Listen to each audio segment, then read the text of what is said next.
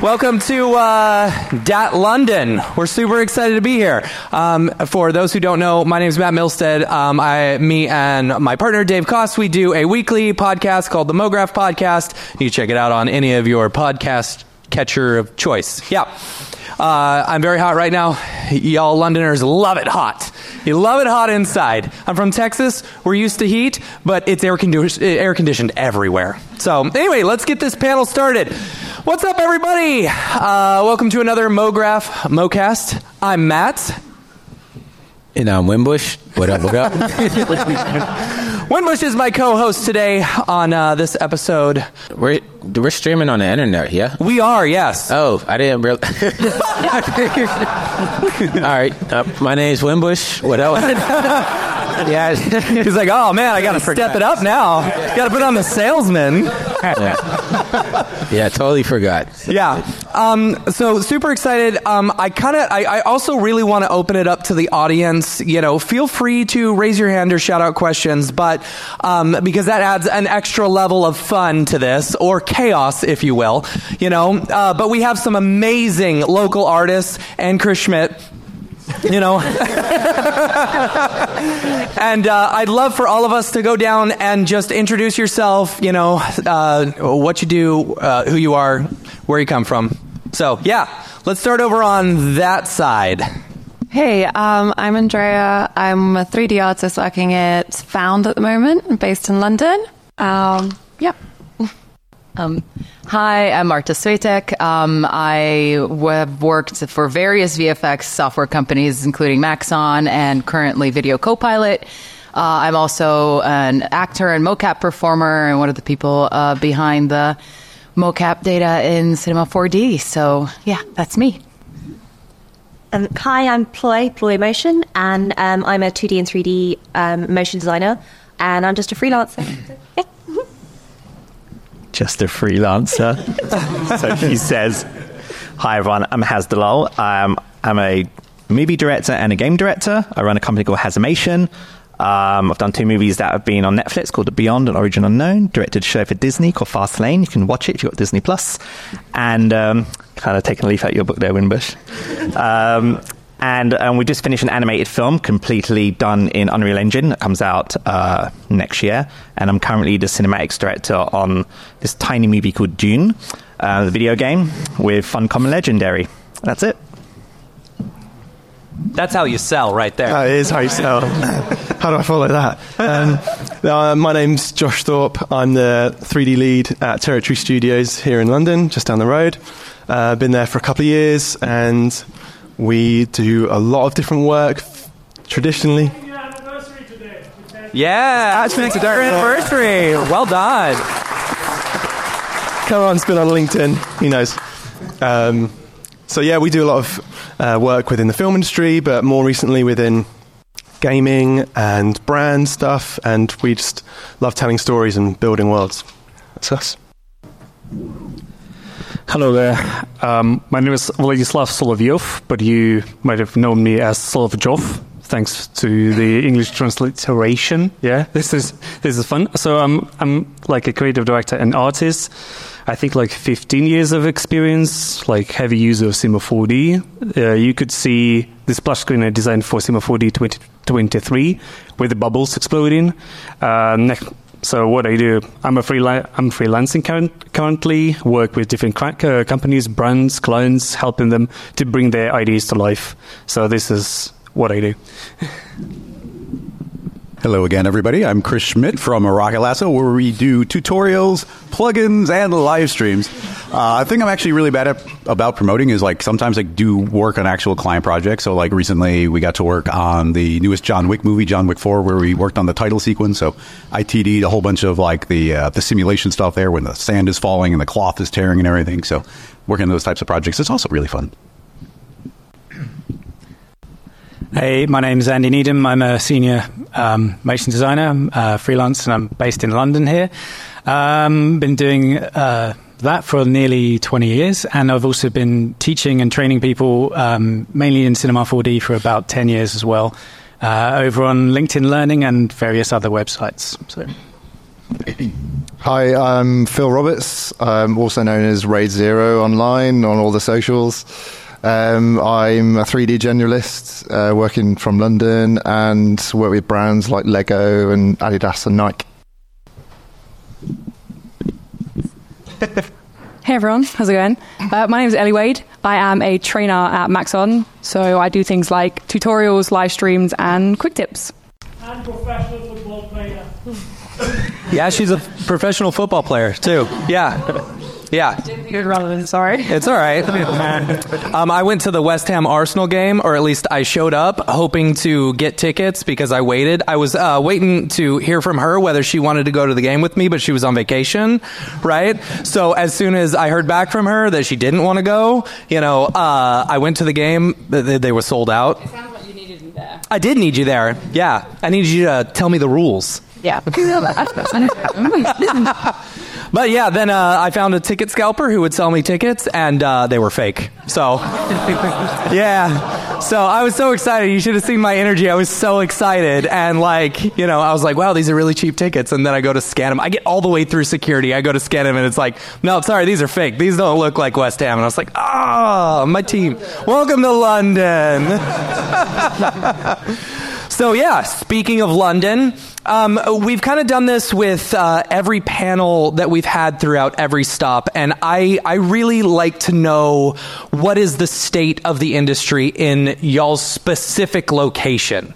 I would love to see to hear what y'all think is maybe things that you're worried about, or things that you're looking forward to, or if things are going really well, or there's a lot of studios, or studios are shutting down. I would love to hear everyone's opinion on what the state of MoGraph is in London. Anyone want to go first? I'll start with this. There you go. So at Territory Studio, we have historically done a lot of film work, which obviously right now is not great time to be doing film work. For about 6 months now, it's been pretty dry.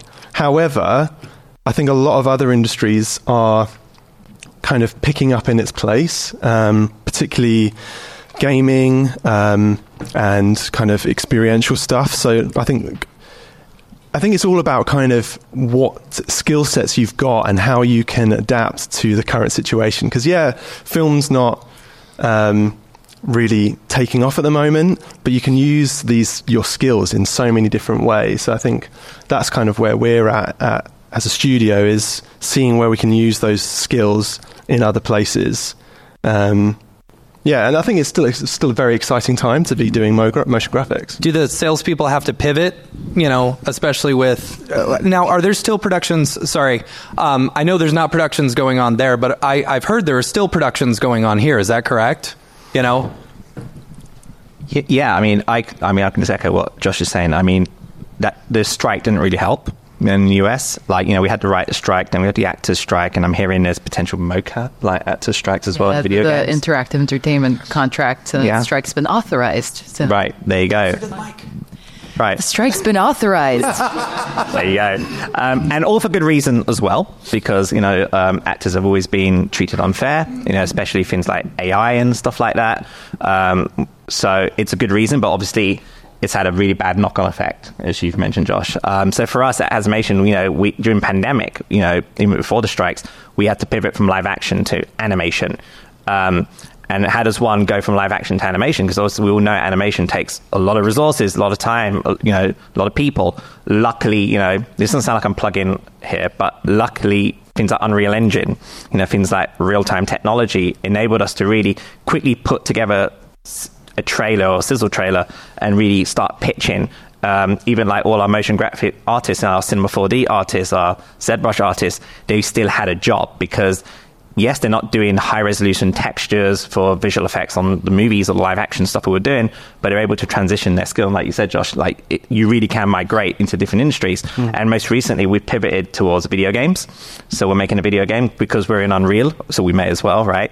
But at the same time, we also pivoted to free to play with Fortnite, as you may have seen my good friend Winbush playing the trailer. And this is all using the same people. that have been at the company for years. So, I always tell people, like, regardless of what the industry is going at the moment, from a business point of view, as an artist, always keep your eye out on the other sectors because your work and skill set is still relevant. Hey, this is Dave. I just wanted to stop for a moment and thank our sponsor, Otoy, the creators of Render Network and, of course, Octane. But I don't have to tell you that. You know who they are. You see the results of their render engine all over the interwebs, and we're very grateful that they're supporting what we're doing at MoGraph.com, from this podcast to MoGraph TV to events like local meetups and Camp MoGraph and all our community building efforts. We can't wait to show you what's in store, all thanks to their support. Go check them out at otoy.com.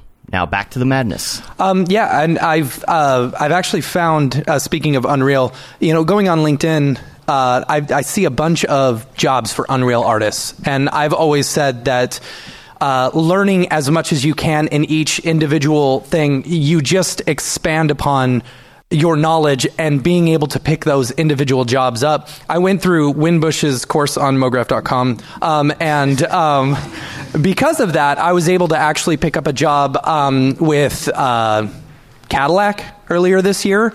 And when I interviewed for the job, it was mostly I don't know Unreal at all, and they're like, oh, don't worry, we won't use Unreal. The entire thing was in Unreal. So I had to learn it really quickly. And luckily, having gone through his course, I was able to pick it up really quick. I don't remember seeing any residuals off that. Oh, I know you get the residuals. Oh, off the project I work on? No. I was going to say, we send you a check every month. Well, speaking of strikes, motion graphics artists, how do we go on strike? I still got a bone to pick with Deadliest Catch, so... I agree. I've been saying for a really long time that, there needs to be, and this may be an unpopular opinion, but there needs to be a MoGraph union. Especially in the... Yeah, I heard some groans out there, but that's all right, Yeah. I don't know about union. I just want to get paid off of the stuff that airs, Like, I worked on several seasons of The Deadliest Catch and worked with Bon Jovi, and he just says Live and Die or something like that. He gets paid every time that airs, and I get nothing. So it's like my graphics are on top of Bon Jovi's lyrics. And he gets paid, and I was like, can I get some points? And they kind of just laughed at me, so... But I think that's why the strikes exist, right? And I think we're going to see more strikes. I know this sounds like very rebellious here, but like it's worked for the writers, right? They've managed to get what they want. Yes, it's been disruptive, but it has. And visual effects, I think one of the Marvel shows, I think Loki season 2 kind of triggered the union for visual effects. Now, this has been coming for a long time, but it needed a show like that to really trigger it off. But that's only going through Marvel, though, right? It is at the moment. All VFX artists. Correct, yes. But hopefully that will inspire to grow bigger. And I think anyone that's content creation, your Deadliest Catch example is a good example. Like, you put in a lot of work that is generating revenue, yet the legacy way of generating revenue, which is the talent, they call it, which is the actors, the music composers and so on, they get residuals and so on. It's a big problem. But I think collectively as artists, as we start voicing this stuff out, studios will have to do something about it. I think the MoGraph artists, maybe, perhaps, and this is just a thought that popped in my head, so I could be totally wrong.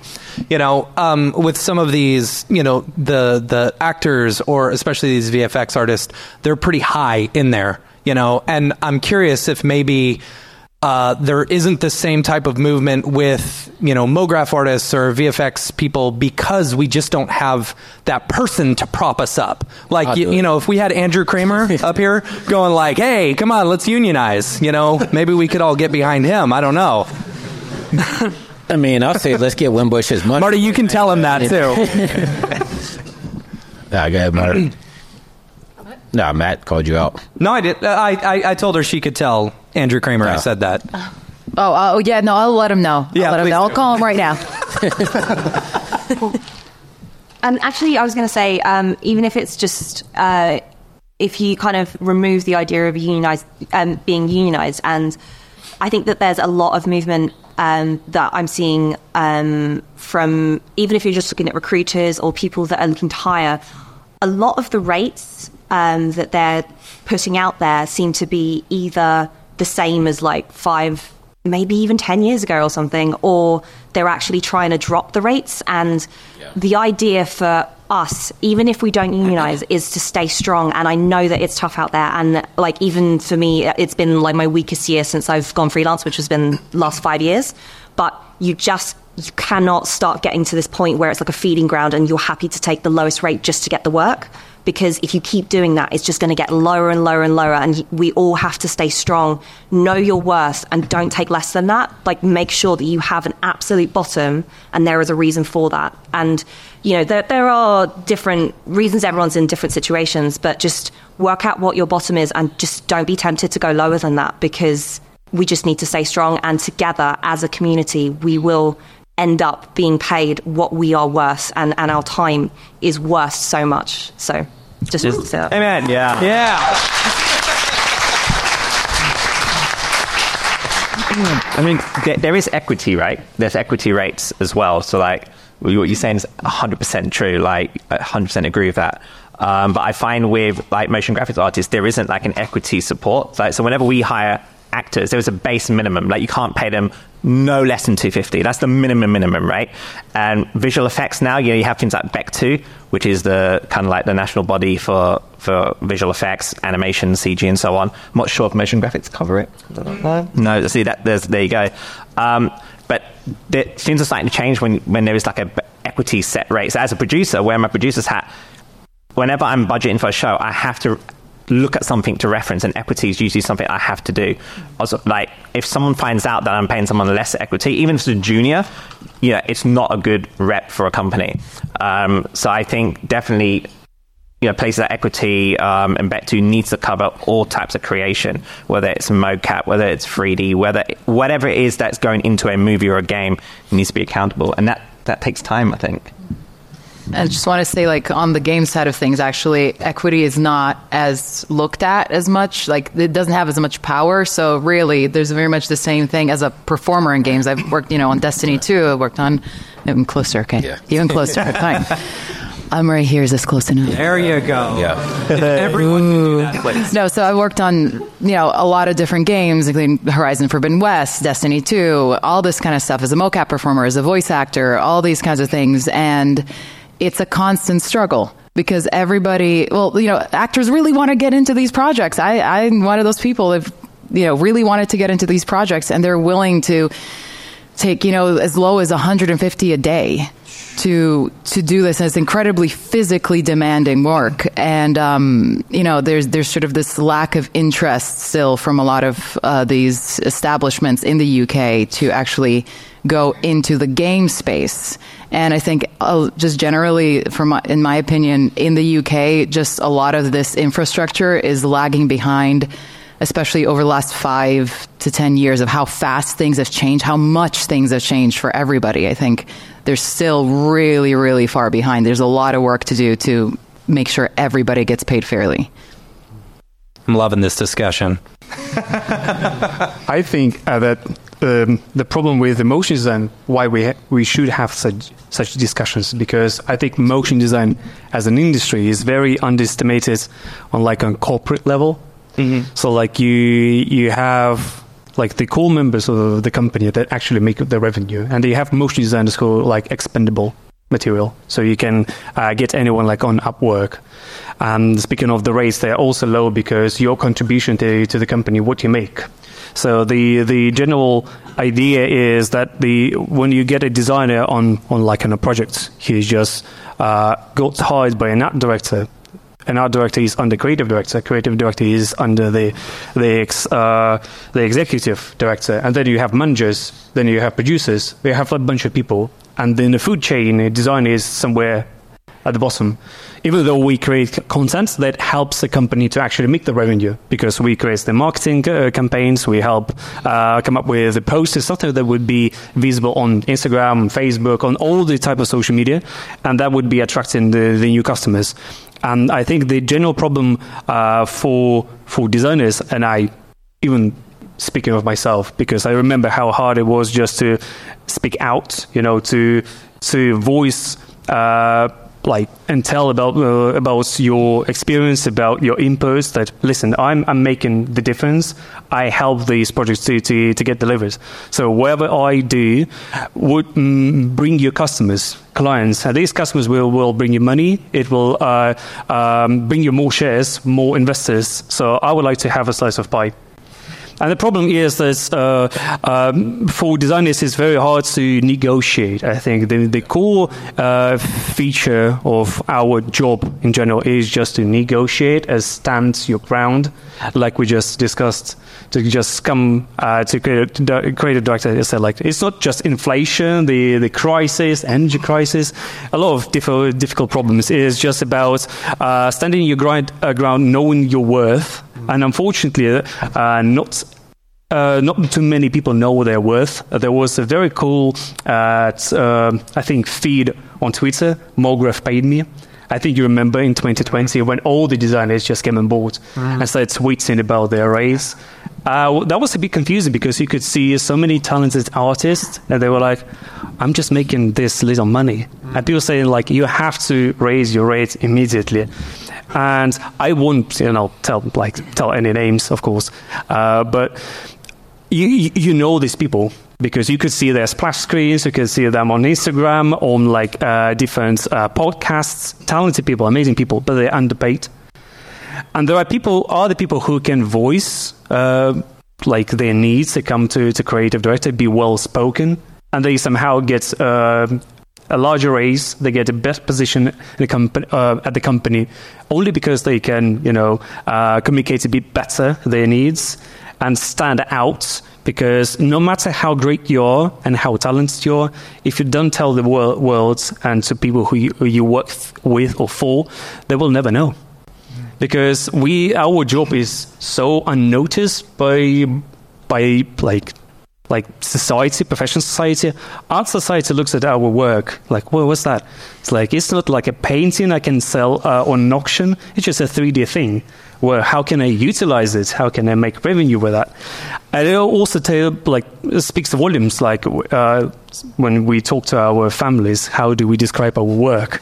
Like, son, how do you make money? How do you actually pay your bills? Like, mum, you ever seen Pixar? Yeah, Pixar. What was that? You draw cartoons, but for companies. Right. Yeah, so it's more like corporate, but it's still very hard to explain. It's not like a surgeon, doctor, stockbroker, and other important people who drive Ferraris probably.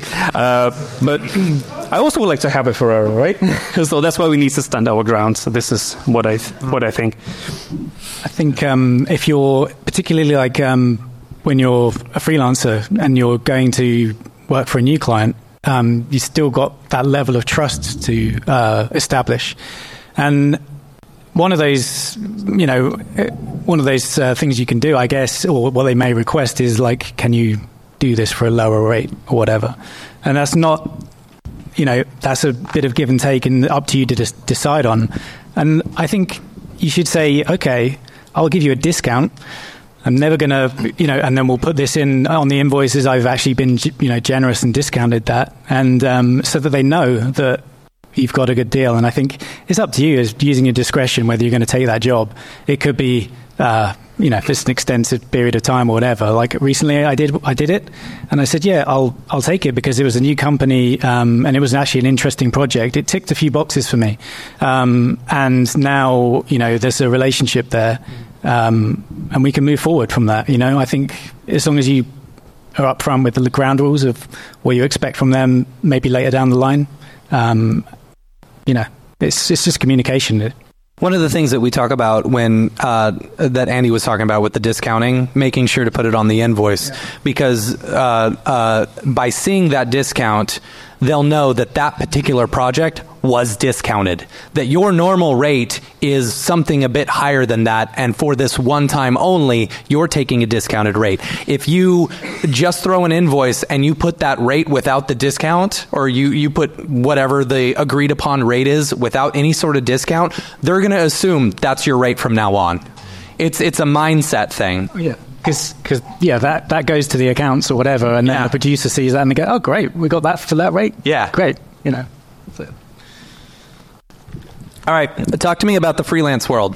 I'd like to know the freelance world. Phil, let's ask you, because I know you got let go from your job and had to jump into the freelance world. So I was creative director at a company called Taylor James.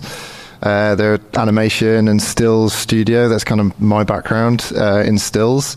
I made the move doing 3D animation, and it's been a bit of a roller coaster, to be honest. I was made redundant from my job because we did have a London office, and it was merged into a big corporate company called TAG.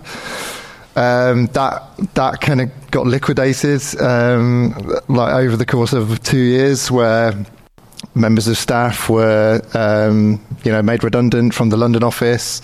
We were heavily going into New York, like weighing into American work. A lot of car manufacturers and things like that. So the automotive team, which is what I worked on, was the majority of the work, and that started drying up, to be honest. These companies where we were going on shoots in LA for 2.5 weeks and it was no expense spared, all of a sudden all of those budgets were cut because of COVID.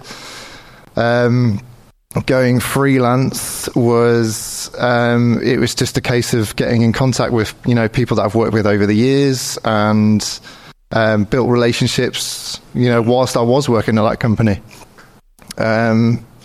And it's, to be honest, I've made some good contacts, and like Andy said, like taking on jobs where take a chance on me, like I'll give you a slightly discounted rate, and getting that foot in the door, I think it's helped me out, definitely doing that sort of thing. I see some faces down there. I was actually going to ask, I'm not a freelancer myself and I haven't been, but I was going to ask if it helps to have open communication about salary, money, and all of this within freelance. What do you think? Open communication as far as freelance and everything? As day rates, for example. There is a very cool website called School of Motion. They have a very nice article about rates. I've already shared it a couple of times. And people were shocked that you actually can negotiate it. And I also found myself a couple of years ago that you can raise your rates, and people were like, yeah, it's right. And then you think, I could ask 3 times more. Why not? Yeah. I think it's all about the confidence. Within, so freelancer to freelancer being I'm on this, or being open about that kind of thing. Because I feel like if I were one day to get into freelance, I would have maybe no idea on. Are you talking about freelancers actually discussing it with each other? Yeah, exactly. Yeah, absolutely. Well, I don't know about how it is here in the U.S. You have corporations who they say they'll make you sign a contract that says you're not allowed to talk about what you get paid, but is completely against the law. You are 100% allowed, and if they fire you for that, you can sue them for it. But yeah, okay, so I don't know about y'all. I'll go ahead and say it. Right now, I'm $850 a day, but that's $850 US, and that may be low, but I have been, from listening to this panel, I've been on $850 for a while. I haven't raised my rates in a while. So I don't know about y'all. If y'all want to say your rates, you're more than welcome. That's why I would say, the UK, I feel like it's a lot lower than that. If you could do the conversion rate, the rates that the bar is very low. Yeah. So the kind of invitation to take on jobs that are from the US, it's a lot more inviting, and you can play that game where the next job I'll just raise my rates a little bit more until someone just says no. Yeah. And you can play that game quite well. So is there a lot of influx of trying to get work from the US? Because when we were in Canada, one thing that Victor had said was try as hard as you can in Canada to live in Canada and get work from the US, because they pay better than what Canadian studios 100%, do. Getting $850 a day, I don't know what the conversion rate is today, but I'll figure it out. Hold on. Keep talking. Exactly. And it's almost double what a motion designer would get in the UK. Well, y'all got the free healthcare. Kind of. kind of free, but Yeah, but we pay national insurance as well, so we do pay for it. I guarantee you're not paying as much as I am. Yeah, exactly. Yeah, that was fun. I had a quick question though, because you said the motion picture industry kind of flatlined out here. So what about episodic work, like TV shows or commercials? Has that picked up? Because I've been doing a lot of that type of work recently, at least stateside. Is this to do with the strikes? You asking? Just in general, because you guys said the motion picture, it flatlined, there's no work for it happening right now. That was because a lot of it is because of the strikes, but that's the strikes of the actors, right? Yeah. So that would definitely follow through for the series as well. There's been a few series that have been put on hold. Well, on the series side, at least for me, if you're working in reality TV, then that's a caveat. That's different. Yeah, exactly. So, are you guys scripted and non-scripted, right? Right. So I was just asking, have you been flipping what you usually work on? Say you work a motion picture, have you gone over to episodic or even commercial work or just other industries in general, try to compensate for that? Yeah, it's really interesting. I think a lot of kind of showrunners like Netflix and Prime have shifted, which has obviously had a shift on our side as well. So they're doing a lot more sports related things, documentary related things. Right. So yeah, that has shifted over, but I think for the raw kind of visual effects side of stuff, it's just never as much and it's never as involved. Right. Budgets are normally a lot less. So yeah, there has been a shift, but it's not a replacement for the film. Yeah.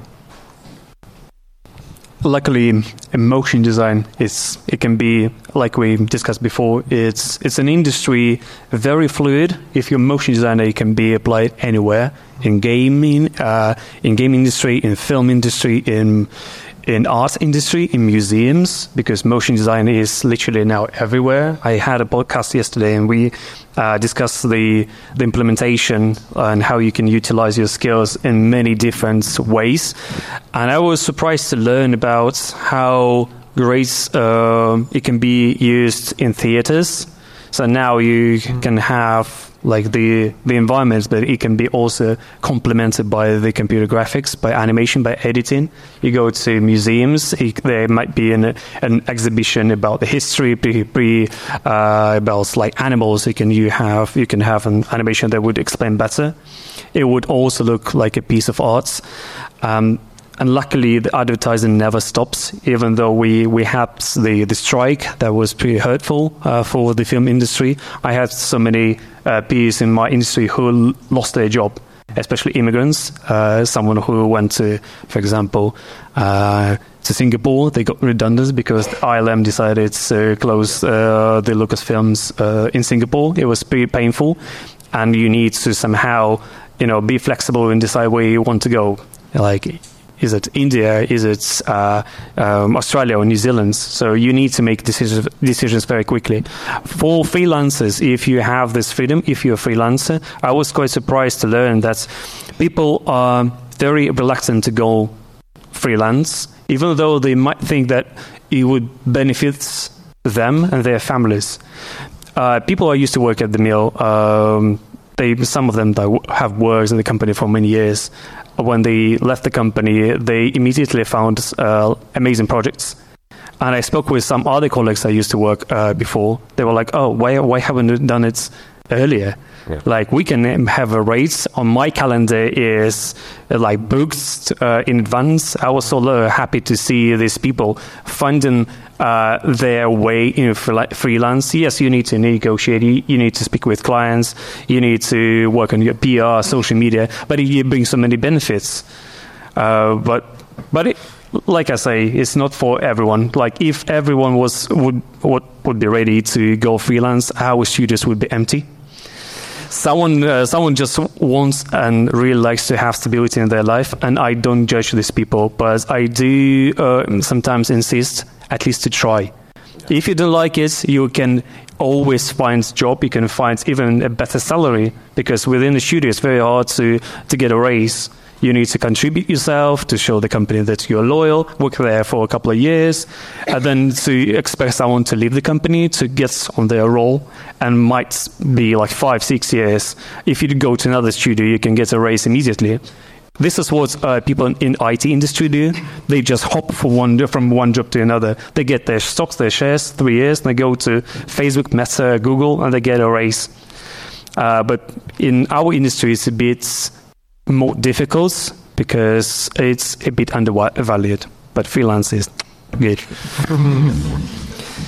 I was going to say, I think one of the benefits as well from working at a studio, at least for me, has been to work Closer to the mic. To work very closely with other designers or art directors. You get to learn a lot from that pipeline of work as well. So yeah, at least in my opinion, that's been a really good experience at Found. I agree with that. And there was a discussion that I had with someone the other day about, so we've kind of moved into this like Zoom world, you know, where we're working at a studio, you know, but maybe we're working from home with other people.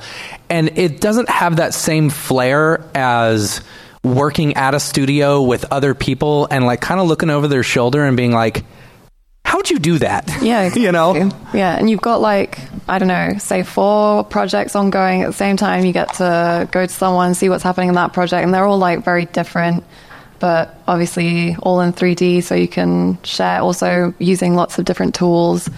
Each one's like specialized in one thing, so you can kind of learn a bit from everyone, which is cool.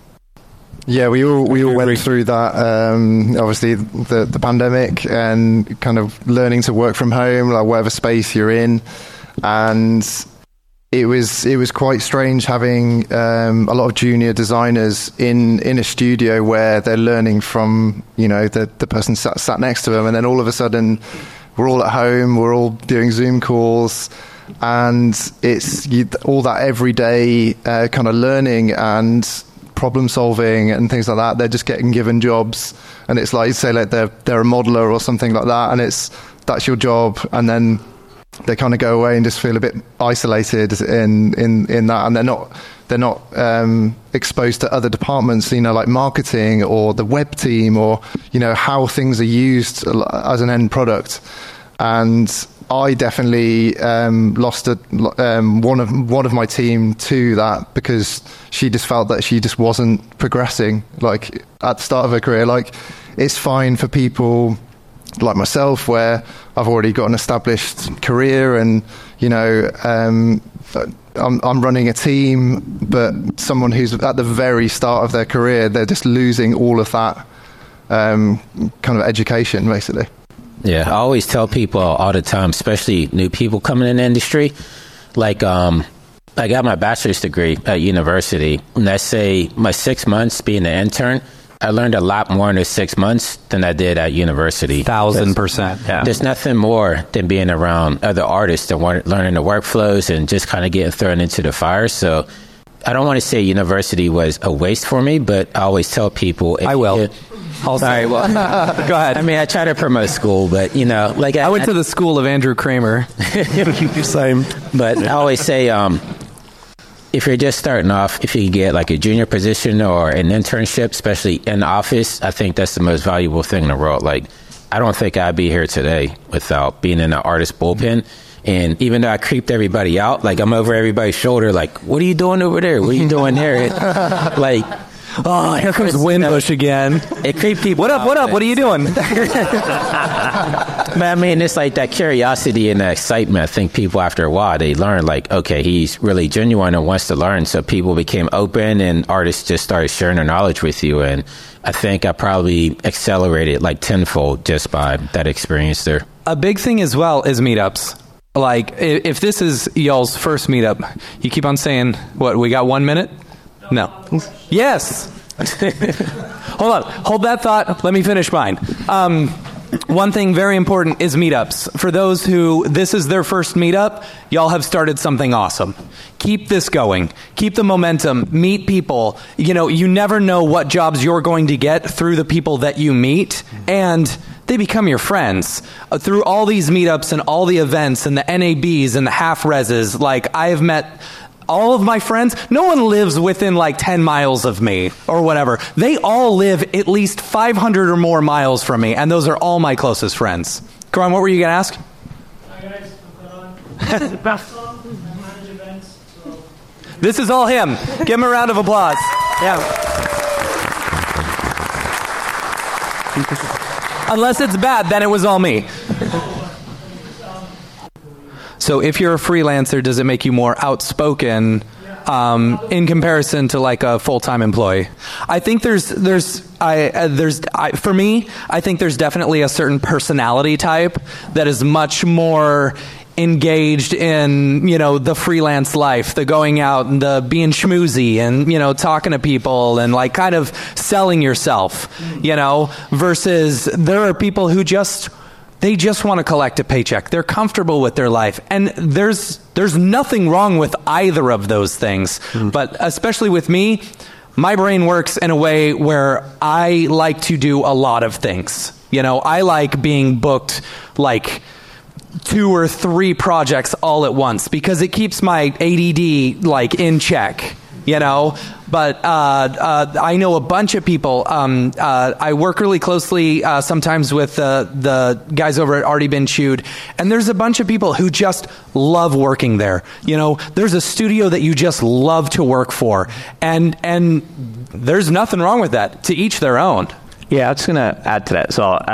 One thing we haven't really touched on when it comes to freelancing, I found that very early in my career.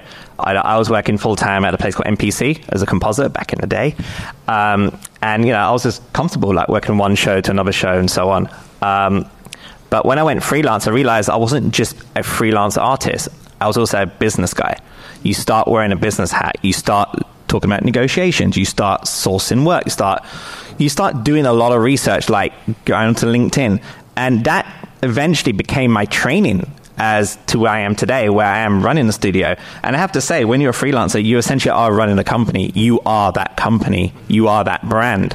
So the more social media posts you put out, even if you do like a sketch or a test 3D sequence or anything, and you put it out on Twitter, and you're building a brand, all of a sudden, not only am I now a 3D a creator, I am now a business development person, I'm now a PR person, I'm now a marketing person. You are essentially a mini company, you. And then eventually over the years, as you grow as an artist, as whether you're a director, whether you're a mocap, creative director, so whatever it is you are, you grow. And then the projects that you get given are much bigger than you can only handle yourself. So you start bringing on other people, other collectors, other friends. All of a sudden, over the years, you got 4, 5, 6 people. You have a studio, and all of that came from because you took the step to become a freelancer. I also think it's just also about the stage in your life. Like we just discussed, you might be junior intern. You can become a studio on your own because you're no one. So you just need to at least gain experience in the studio in the company just to understand how the kitchen works, and you can be behind the curtain and understand the pipeline of the things. And whenever you feel ready to go freelancing, you just a matter of making this leap and going to do your thing on your own. But it's also very hard, like I described earlier. For people, it's if you work in a company, let's say for a very long time, it becomes your lifestyle. People also don't work on their portfolio. Like when you work at a company or you work for huge IT brands, you don't have portfolio. Yeah, everything is under NDA. You can't, if you make like corporate videos for Google, for example, you are not allowed to go online and post it, like and say like, oh, I've just made an amazing like stop motion animation for Google. Nobody knows about that because why? Because they pay the money and you have like the benefits and everything. So there are things you sacrifice, and there are people like things you appreciate more. Like if a person needs freedom, and he or she or they enjoy freedom more, I think it's like freelancing is a perfect option.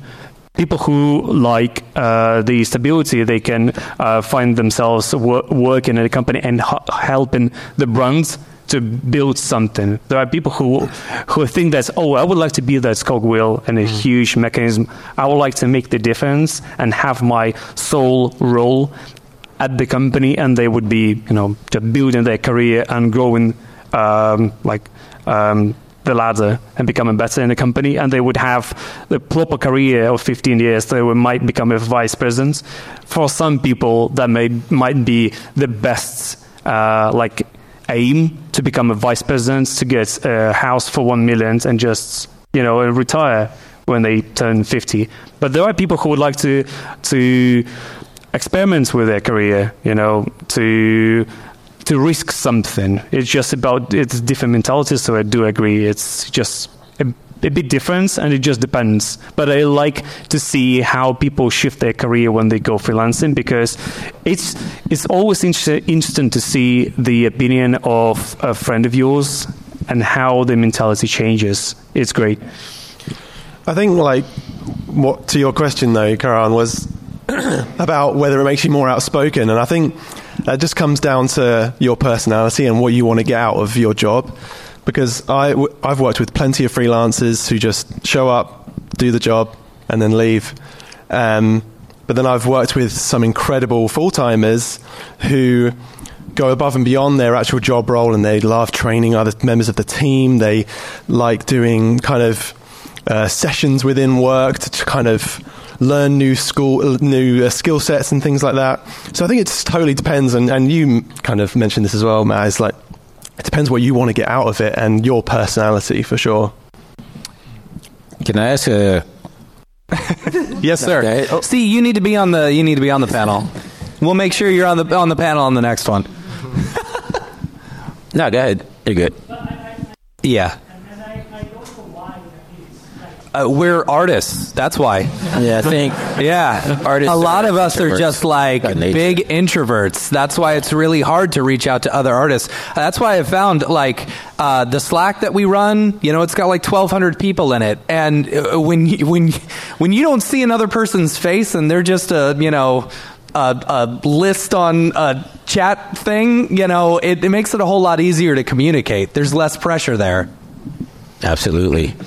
But going off of the basis of freelance, you don't mind me calling you out, Marta, but because I feel like you're the only one up here that has actual representation, right? Like, you work with agencies and they help you find work. Would you be able to speak more on that? Because as motion graphics artists, we usually represent ourselves. So, how is that on the other side where you have somebody find a work for you?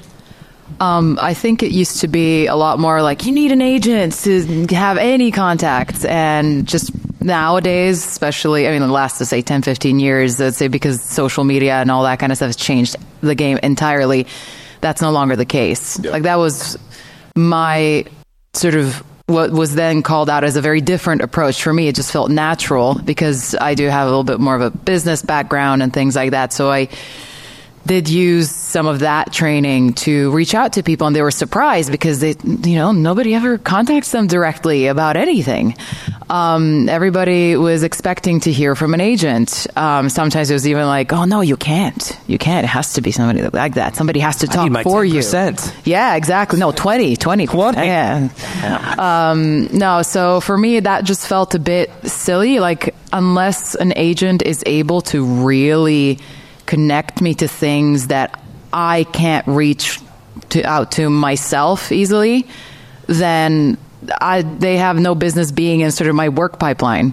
There's no point. Unless you're adding that value, then you're not getting that 10%, because that really does make a big dent in your bottom line. And unless that person is able to get you those bigger gigs, top tier gigs, it's unlikely that you're going to get those contact details or anything like that. There's still a song and dance to that contact. But for most of my work and most of my success, my biggest projects that I've ever worked on, I got that myself through showing up to places like this. And do you still have to pay a percentage on that? No. You find them yourself. So also, yes, there's the other thing. If you have representation, it used to be you have to be exclusive with somebody, and no matter what you get, they still take a percentage. And I wasn't having any of that, so I only signed with agents, multiple agents, non-exclusively, and they only get a percentage for what they get me. If something comes directly to me, I can choose to hand it over to them, because it might be, I have too many things going on. I want you to handle the contracts, whatever else. But no, we have a lot more power to say, no, I want the terms of this business relationship to be like this. And they can say no, and there's a million other agents out there. That's the other thing. You don't have to, they'll make you feel like that's your one shot. And it's never the case. It's never the case. You have to dictate the terms of how you want to work with this person and see what value they bring to the bigger picture before you sign with them. But you do not need an agent to succeed. Yeah, can I just follow on that one? Go. So Martha, you're speaking from performance. Yeah, largely performance, but there's also other work. Yeah. For sure, absolutely. So I remember when I did my first short film, Project Kronos, back in 2013. It went kind of viral. I got signed to some big agents like CAA and all those guys, and I'm like, wow, I've made it. I don't have to be a VFX artist. Hell no. And echoing what you said, Marta, that mentality, you're like, okay, I'll sit back now, I'll just wait for the phone call, right? Or the email, and they'll get me to work. No, it does. I very quickly realized there's a difference. Like the agents, there's two things. The agents can only follow up based on your recent success. And let's face it, you do a short film, it lives out for like 3, 4, 5 months, and then traction dies down. And then it's what's your next thing? And if you're not someone that's quite prolific, you're like, well, no, I just did this amazing award-winning short. I'm just going to wait to get more jobs. You're going to come in for a big disappointment. So what I'm trying to say is like the agents will never get you work. They'll open the door for you. Maybe they'll get you some general meetings. And when I say general, I mean general, nothing specific. But I'm speaking from a director's point of view. So for me as a director, or as a writer as well, like I literally was just creating pitch decks every night. Pitch deck after pitch deck, pitching on projects, not getting the gig. And you spend time. This stuff takes up your time. And if you're a freelancer, you're kind of sacrificing a little bit to do that because you're like, oh, I want to get this big movie. And then you very quickly realize that there are 100 directors that are pitching for that movie, right? So then you start becoming a bit more selective. Like you then start changing the way you pitch, and you start talking about, I'm pitching because I can resonate with this character. I'm pitching because my last movie reflected that theme. But then there are managers, right? So when you go into like the world of Hollywood, even in the UK, you have managers and agents, and there's a big difference between the two. Agents are very transactional. It's like, we're going to put you up for this job. It's going to be X amount of money. You're going to get X amount of residuals if you're in the US or royalties in the UK. And that's really the conversation you're having, right? A manager is a much more different kind of relationship. They're a bit non-transactional. I mean, they're transactional in terms of trying to get you a deal, obviously, but they're more about growing your career. So I would say, like, if you're a director, writer, creative director who wants to step into creating your own content, instead of trying to chase for a manager, I would say, chase for an agent, go for a manager, because that manager's there throughout the whole period of your life in terms of your career life. Question is, how do you find those managers?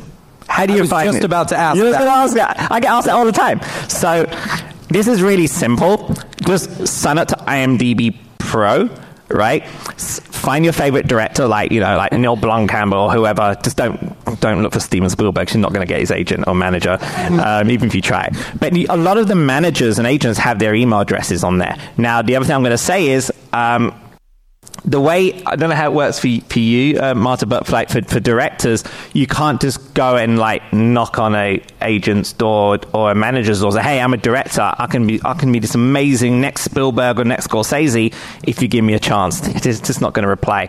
So I would say if you've got stuff that's just recently come out, even if you're a freelancer who's worked on a big movie, but you're also doing your shorts, I would say start off with saying, hey, I'm the former animation director or former creative director who's worked on this movie.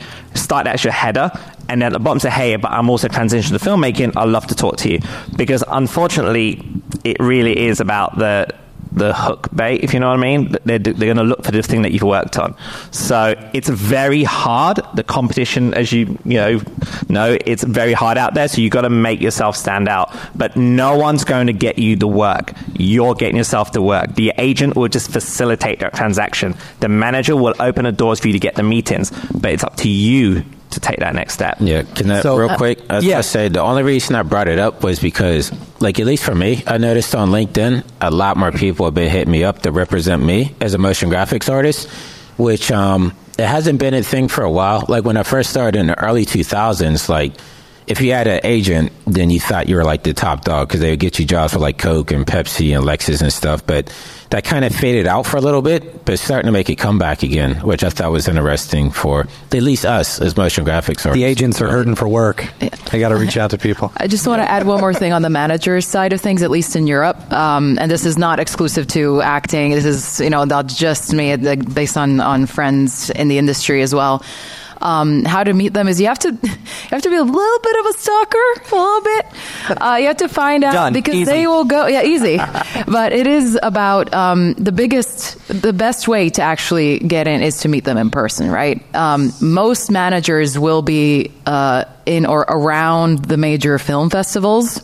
In Europe, they will usually be on the ground. And so if you lay the groundwork of like emailing them and having your portfolio ready and having that hook ready, so you have to be prepared with all the information to be as easily digestible as possible in like the shortest possible amount of time. Nothing exceedingly lengthy. They don't have the time. But if you have that ready and then just ask to meet them there, like the Berlinale is happening in February, for example.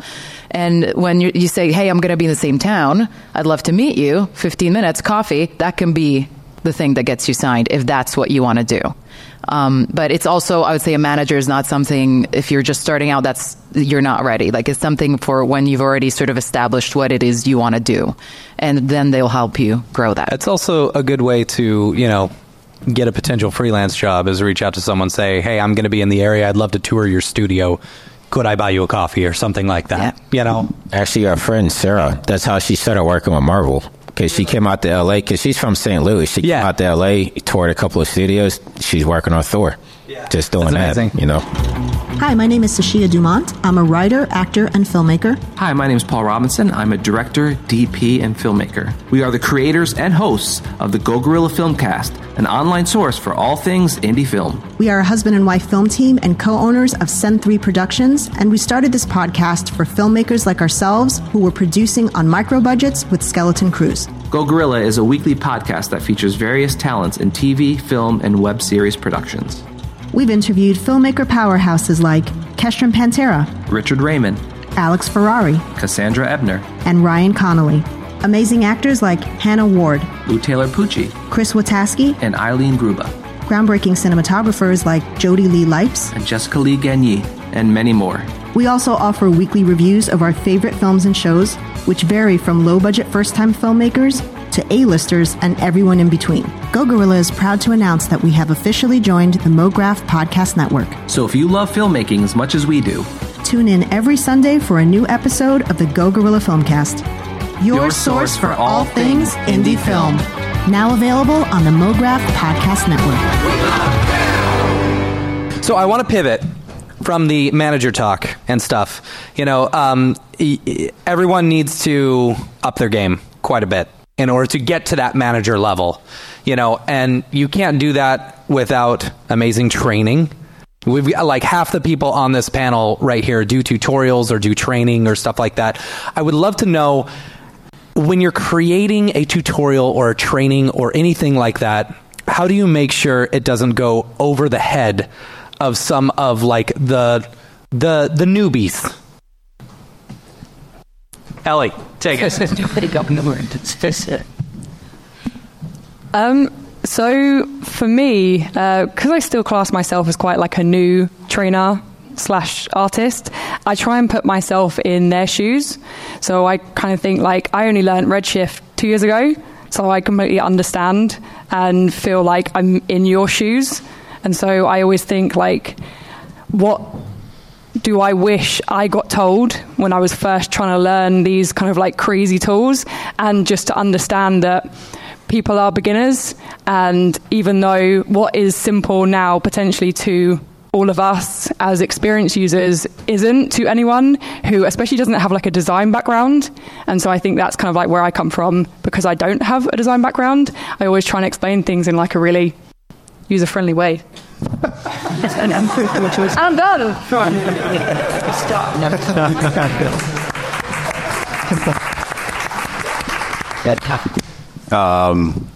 I had somebody recently calculate that I have over 700 hours of Cinema 4D tutorials, like on YouTube via Rocket Lasso and presentations for Maxon and at Grayscale Gorilla. So, yeah, like an incredible amount of content. But I'm constantly assuming I'm going over people's heads. I talk incredibly quickly because I've got so much information to share.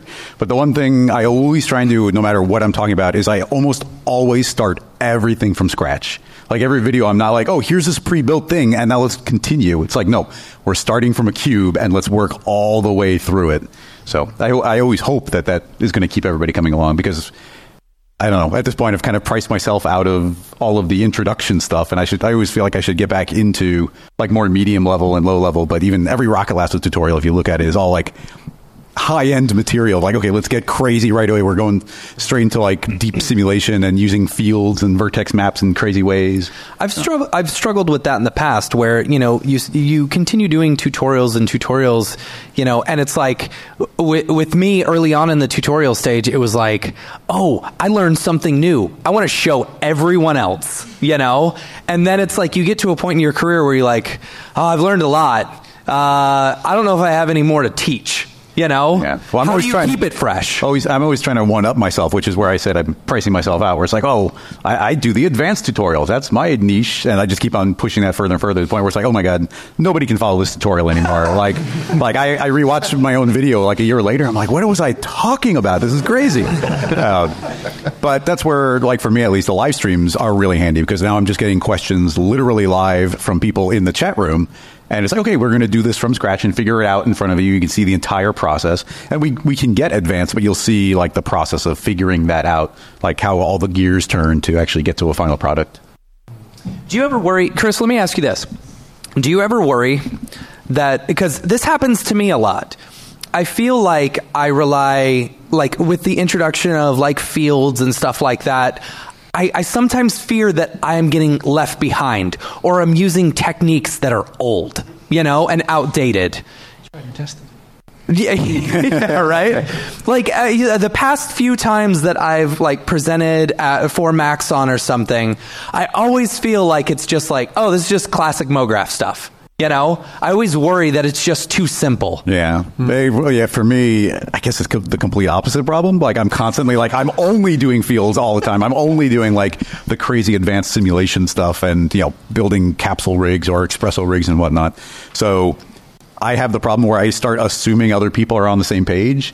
And it goes to like, even in the audience, like how many people here feel like really comfortable using fields inside of cinema? Like, go ahead. I don't know, what, maybe a quarter of the people? And I just make the assumption that everybody, it's like, well, I don't even need to talk about fields because everybody knows everything about them.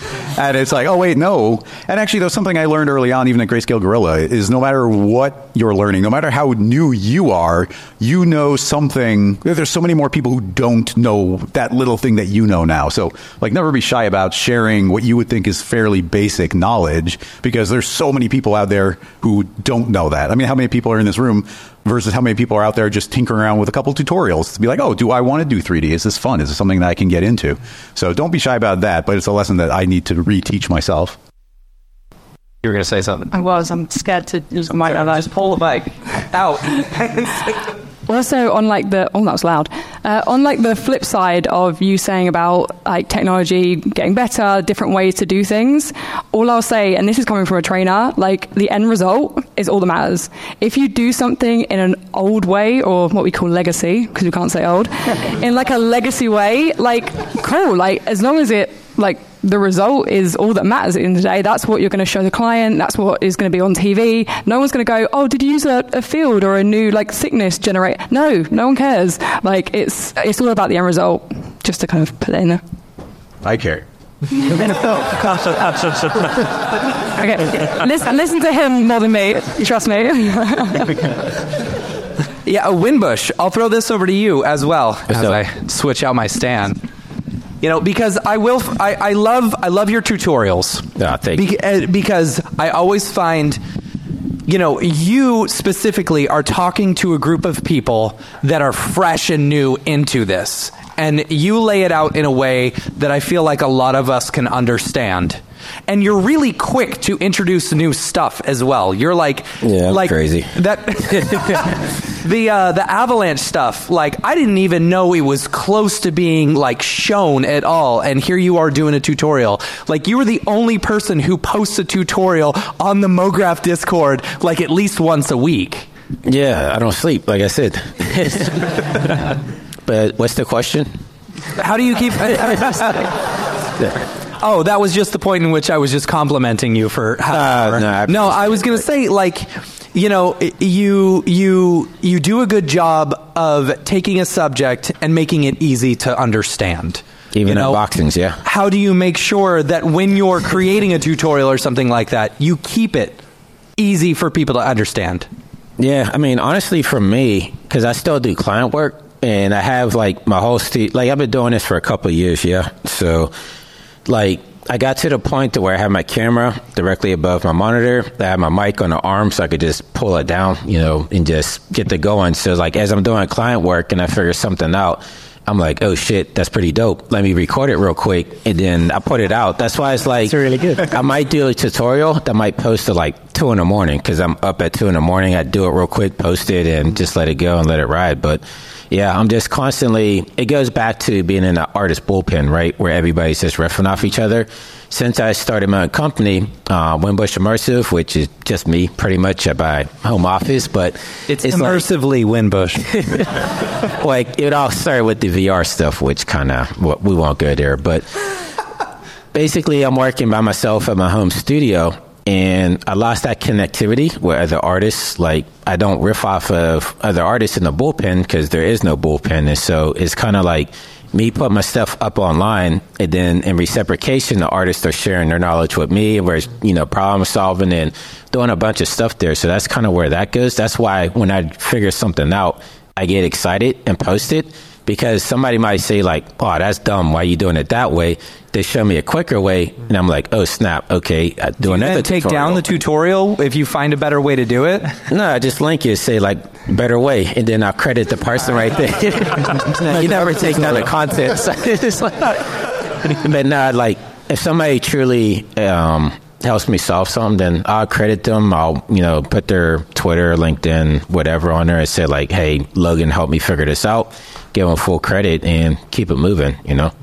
I think it comes down to the audience that you're going to, going back to how you don't leave them behind, but also like their expectation as well.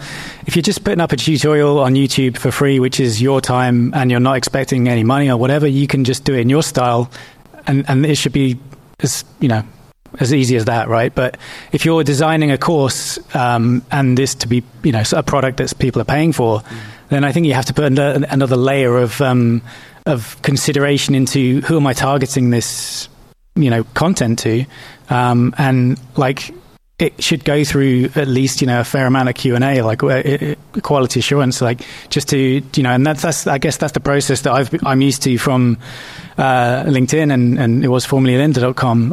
It was always like somewhat frustratingly, like you've done the course and you're ready to, you want it out there, but there's people that are going through it and just going, I didn't actually get this, or do you know what? Your project file is actually had a bug in it, you know, or whatever. I couldn't follow along at this point. And it makes you think, oh man, I have to go back and check and fix all these things, so that people stay with you, because I find a lot of people, they'll buy training and never finish it, you know, because they just go, oh, I like, you know, I watched the 2-minute intro or whatever, and I got really excited, but you know, it's tricky to keep people's attention up, and I think that's the people that can nail it on shorts and get their YouTube channel and to a point where hundreds of thousands of subscribers and all that kind of things. It's like, not me. No, maybe EJ. I don't know. Like, but it's you know, you just it's that's a whole different thing, you know. Like, so the pacing of it is definitely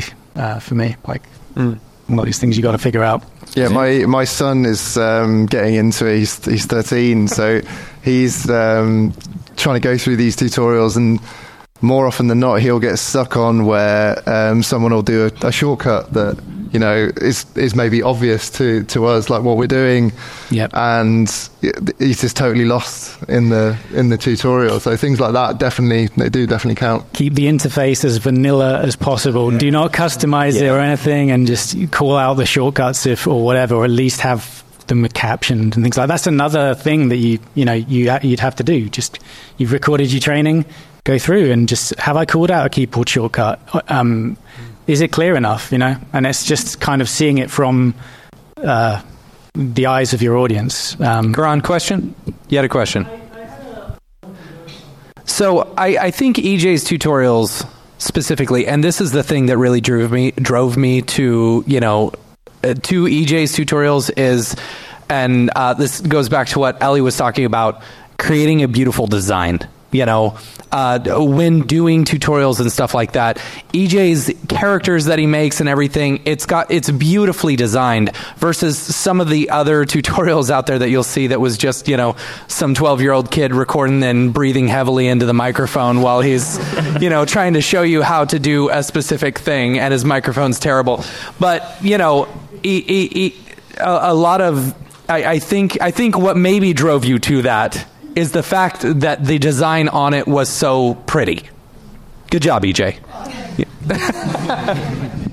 I would love to see if there's anyone else in the audience who has any additional questions. I see a few yes. What's your YouTube username? Lee Williamson. Lee Williamson. There you go. Everyone subscribe. you got at least 1,001 now. I'll agree with you there. I think there's a certain level of fame or whatever, and you're like, what's the next step? Because the thing is, we're taking a lot of time out of our own schedule to make tutorials. It's very time consuming, and if we can make a buck, it's really nice. But I totally get what you're saying. Yeah, well, I'm here for the people. Yeah. Free tutorials. I know I do have paid courses, of course, but also, but I'll tell you, he does cover a lot of the stuff that's in the paid courses on his YouTube for free. I was going to say, I teamed up with Epic Games. They gave me a grant to actually release a course for free called Unreal Engine 5 in 5 days for that reason, because I release courses. There's people around the world, the course might be $200. That's a month worth salary for them. So I kind of felt some type of way. It's let me put something together that those people can have the same type of quality content that you get from a paid course. And so, of course, I can't answer all their questions because, there's a lot of questions that come with that. But at the same time, I try to help out as much as possible. So, yeah, I'll always, I'm a big advocate for free education because I feel knowledge is power. So, yeah, definitely follow me on YouTube. I'm for you guys. Absolutely. For me, and I would love to hear feedback from anybody who might follow any of my stuff, but I'm almost obsessed with keeping things vanilla, which is ironic that I make plugins. But in every video, every live stream, I'm fairly confident that I'm okay, we're going to use one of my plugins, but first let me show you how to do it without it. I'm obsessed with I don't want to price anybody out of what I'm about to talk about. And I have worked very closely with people in the past who are, it's here's going to be a video, and you watch it, you're like, hey, I can't do anything you just explained because it was all dependent on secondary tools. And it was you said it's a similar tutorial, but it's not. It's if you have all of these plugins tutorial. Yeah. And it'll be okay, yeah, I've got mesh to spline, but I'll immediately be well, select the edges you want, say edge to spline. Okay, you've got that. Now with my tool, you can do it faster and parametrically. Yeah. So that's always my goal anyway. We got 5 minutes left. Yes. From the transition from freelance work to training. Does it work well? That was the question. It's a lot less. But I've been doing it for long enough. I still get a royalty check. So it pays a bill, which is nice. But the thing is, I guess you just have to keep going to actually maintain anything like that. Otherwise, it can really drop off. So, but fortunately, there's new releases all the time. In fact, it's been tricky to keep up with C4D's development because of the rapid releases now. It used to be it used to have a year to get it all sorted, but now it's a lot faster. So you have to kind of go with that and make your training a bit more modular or whatever, and just cover the key things of that thing, or do the videos like you do. And if anybody's not keeping up, remember, Rocket Lasso is always releasing the what's new in Cinema 4D. And those are really hard to make. So, yeah. But come out so quick as well, though. Yeah, but that's a very stressful week. Learning it all, preparing all this stuff, like learning it without documentation, and then putting the video out. I'm usually like editing and exporting at like 2 a.m, and then in the morning, Maxon's like, "Okay, we're live." And I'm like, "Go," and but that's the way I learn it. Yes, sir. I would say it's never too late, man. The question really quick is, if you don't necessarily have a design background, how do you, over the course of your career, create your own voice or your own style or whatever? I can maybe help a little bit. Yeah, and I also don't come from a design background. I went to uni and studied film production technology, and it was a science group. Oh, I'm so sorry. But basically, I've been doing it for about 10 years as well, and I think one of the major things that you probably will really, really help you if you are looking for a voice, or at least this is what helped me, is that so I'm a huge fan of Pinterest, and there's other things that I'm sure, loads of different websites that you're going to find loads of inspiration from. Now, if you feel like you don't have a voice or that you're looking for one, if you have a look at all the things that you've pinned, all the things that inspire you, you actually might find a thread between all of those things, something that's similar, something that you gravitate towards.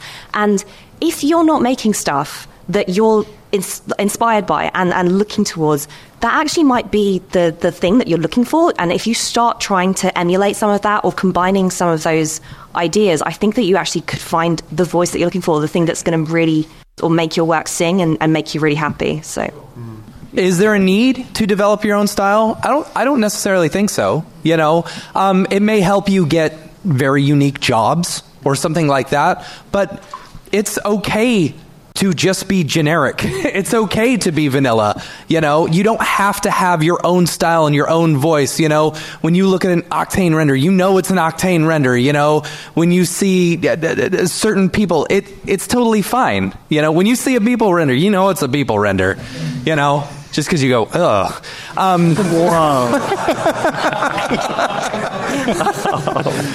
But you don't. It's not required to be an artist. Art is subjective. It can be whatever you want it to be.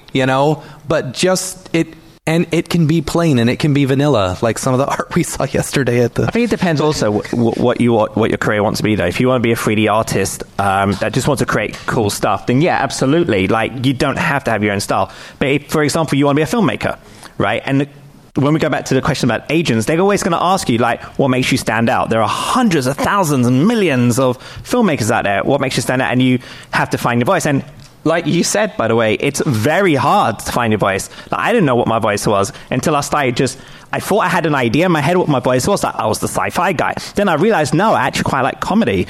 And I started doing a lot of stuff in comedy. And I realized, oh, that's my thing. But you don't know what your voice is until you start creating stuff. Then you start to see, oh, that's me. Yeah. And it evolves. You're never that voice. Every project you do, you start evolving your voice and your persona or your art.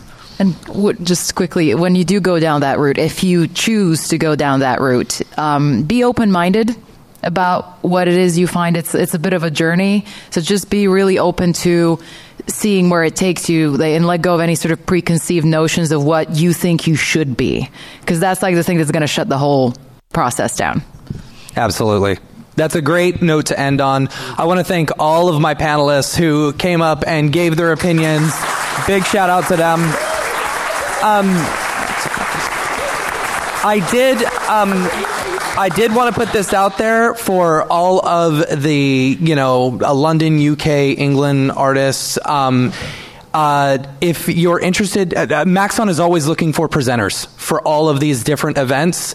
Hit up Karan in the back. Talk to him because they are always looking for people to present. So I'll end on that. Let's see. Thanks everyone for listening. I'm Matt, and I'm Winbush, and I'm Winbush. What up, what up? Yeah. And this was DAT. Thank you all. Thank you so much.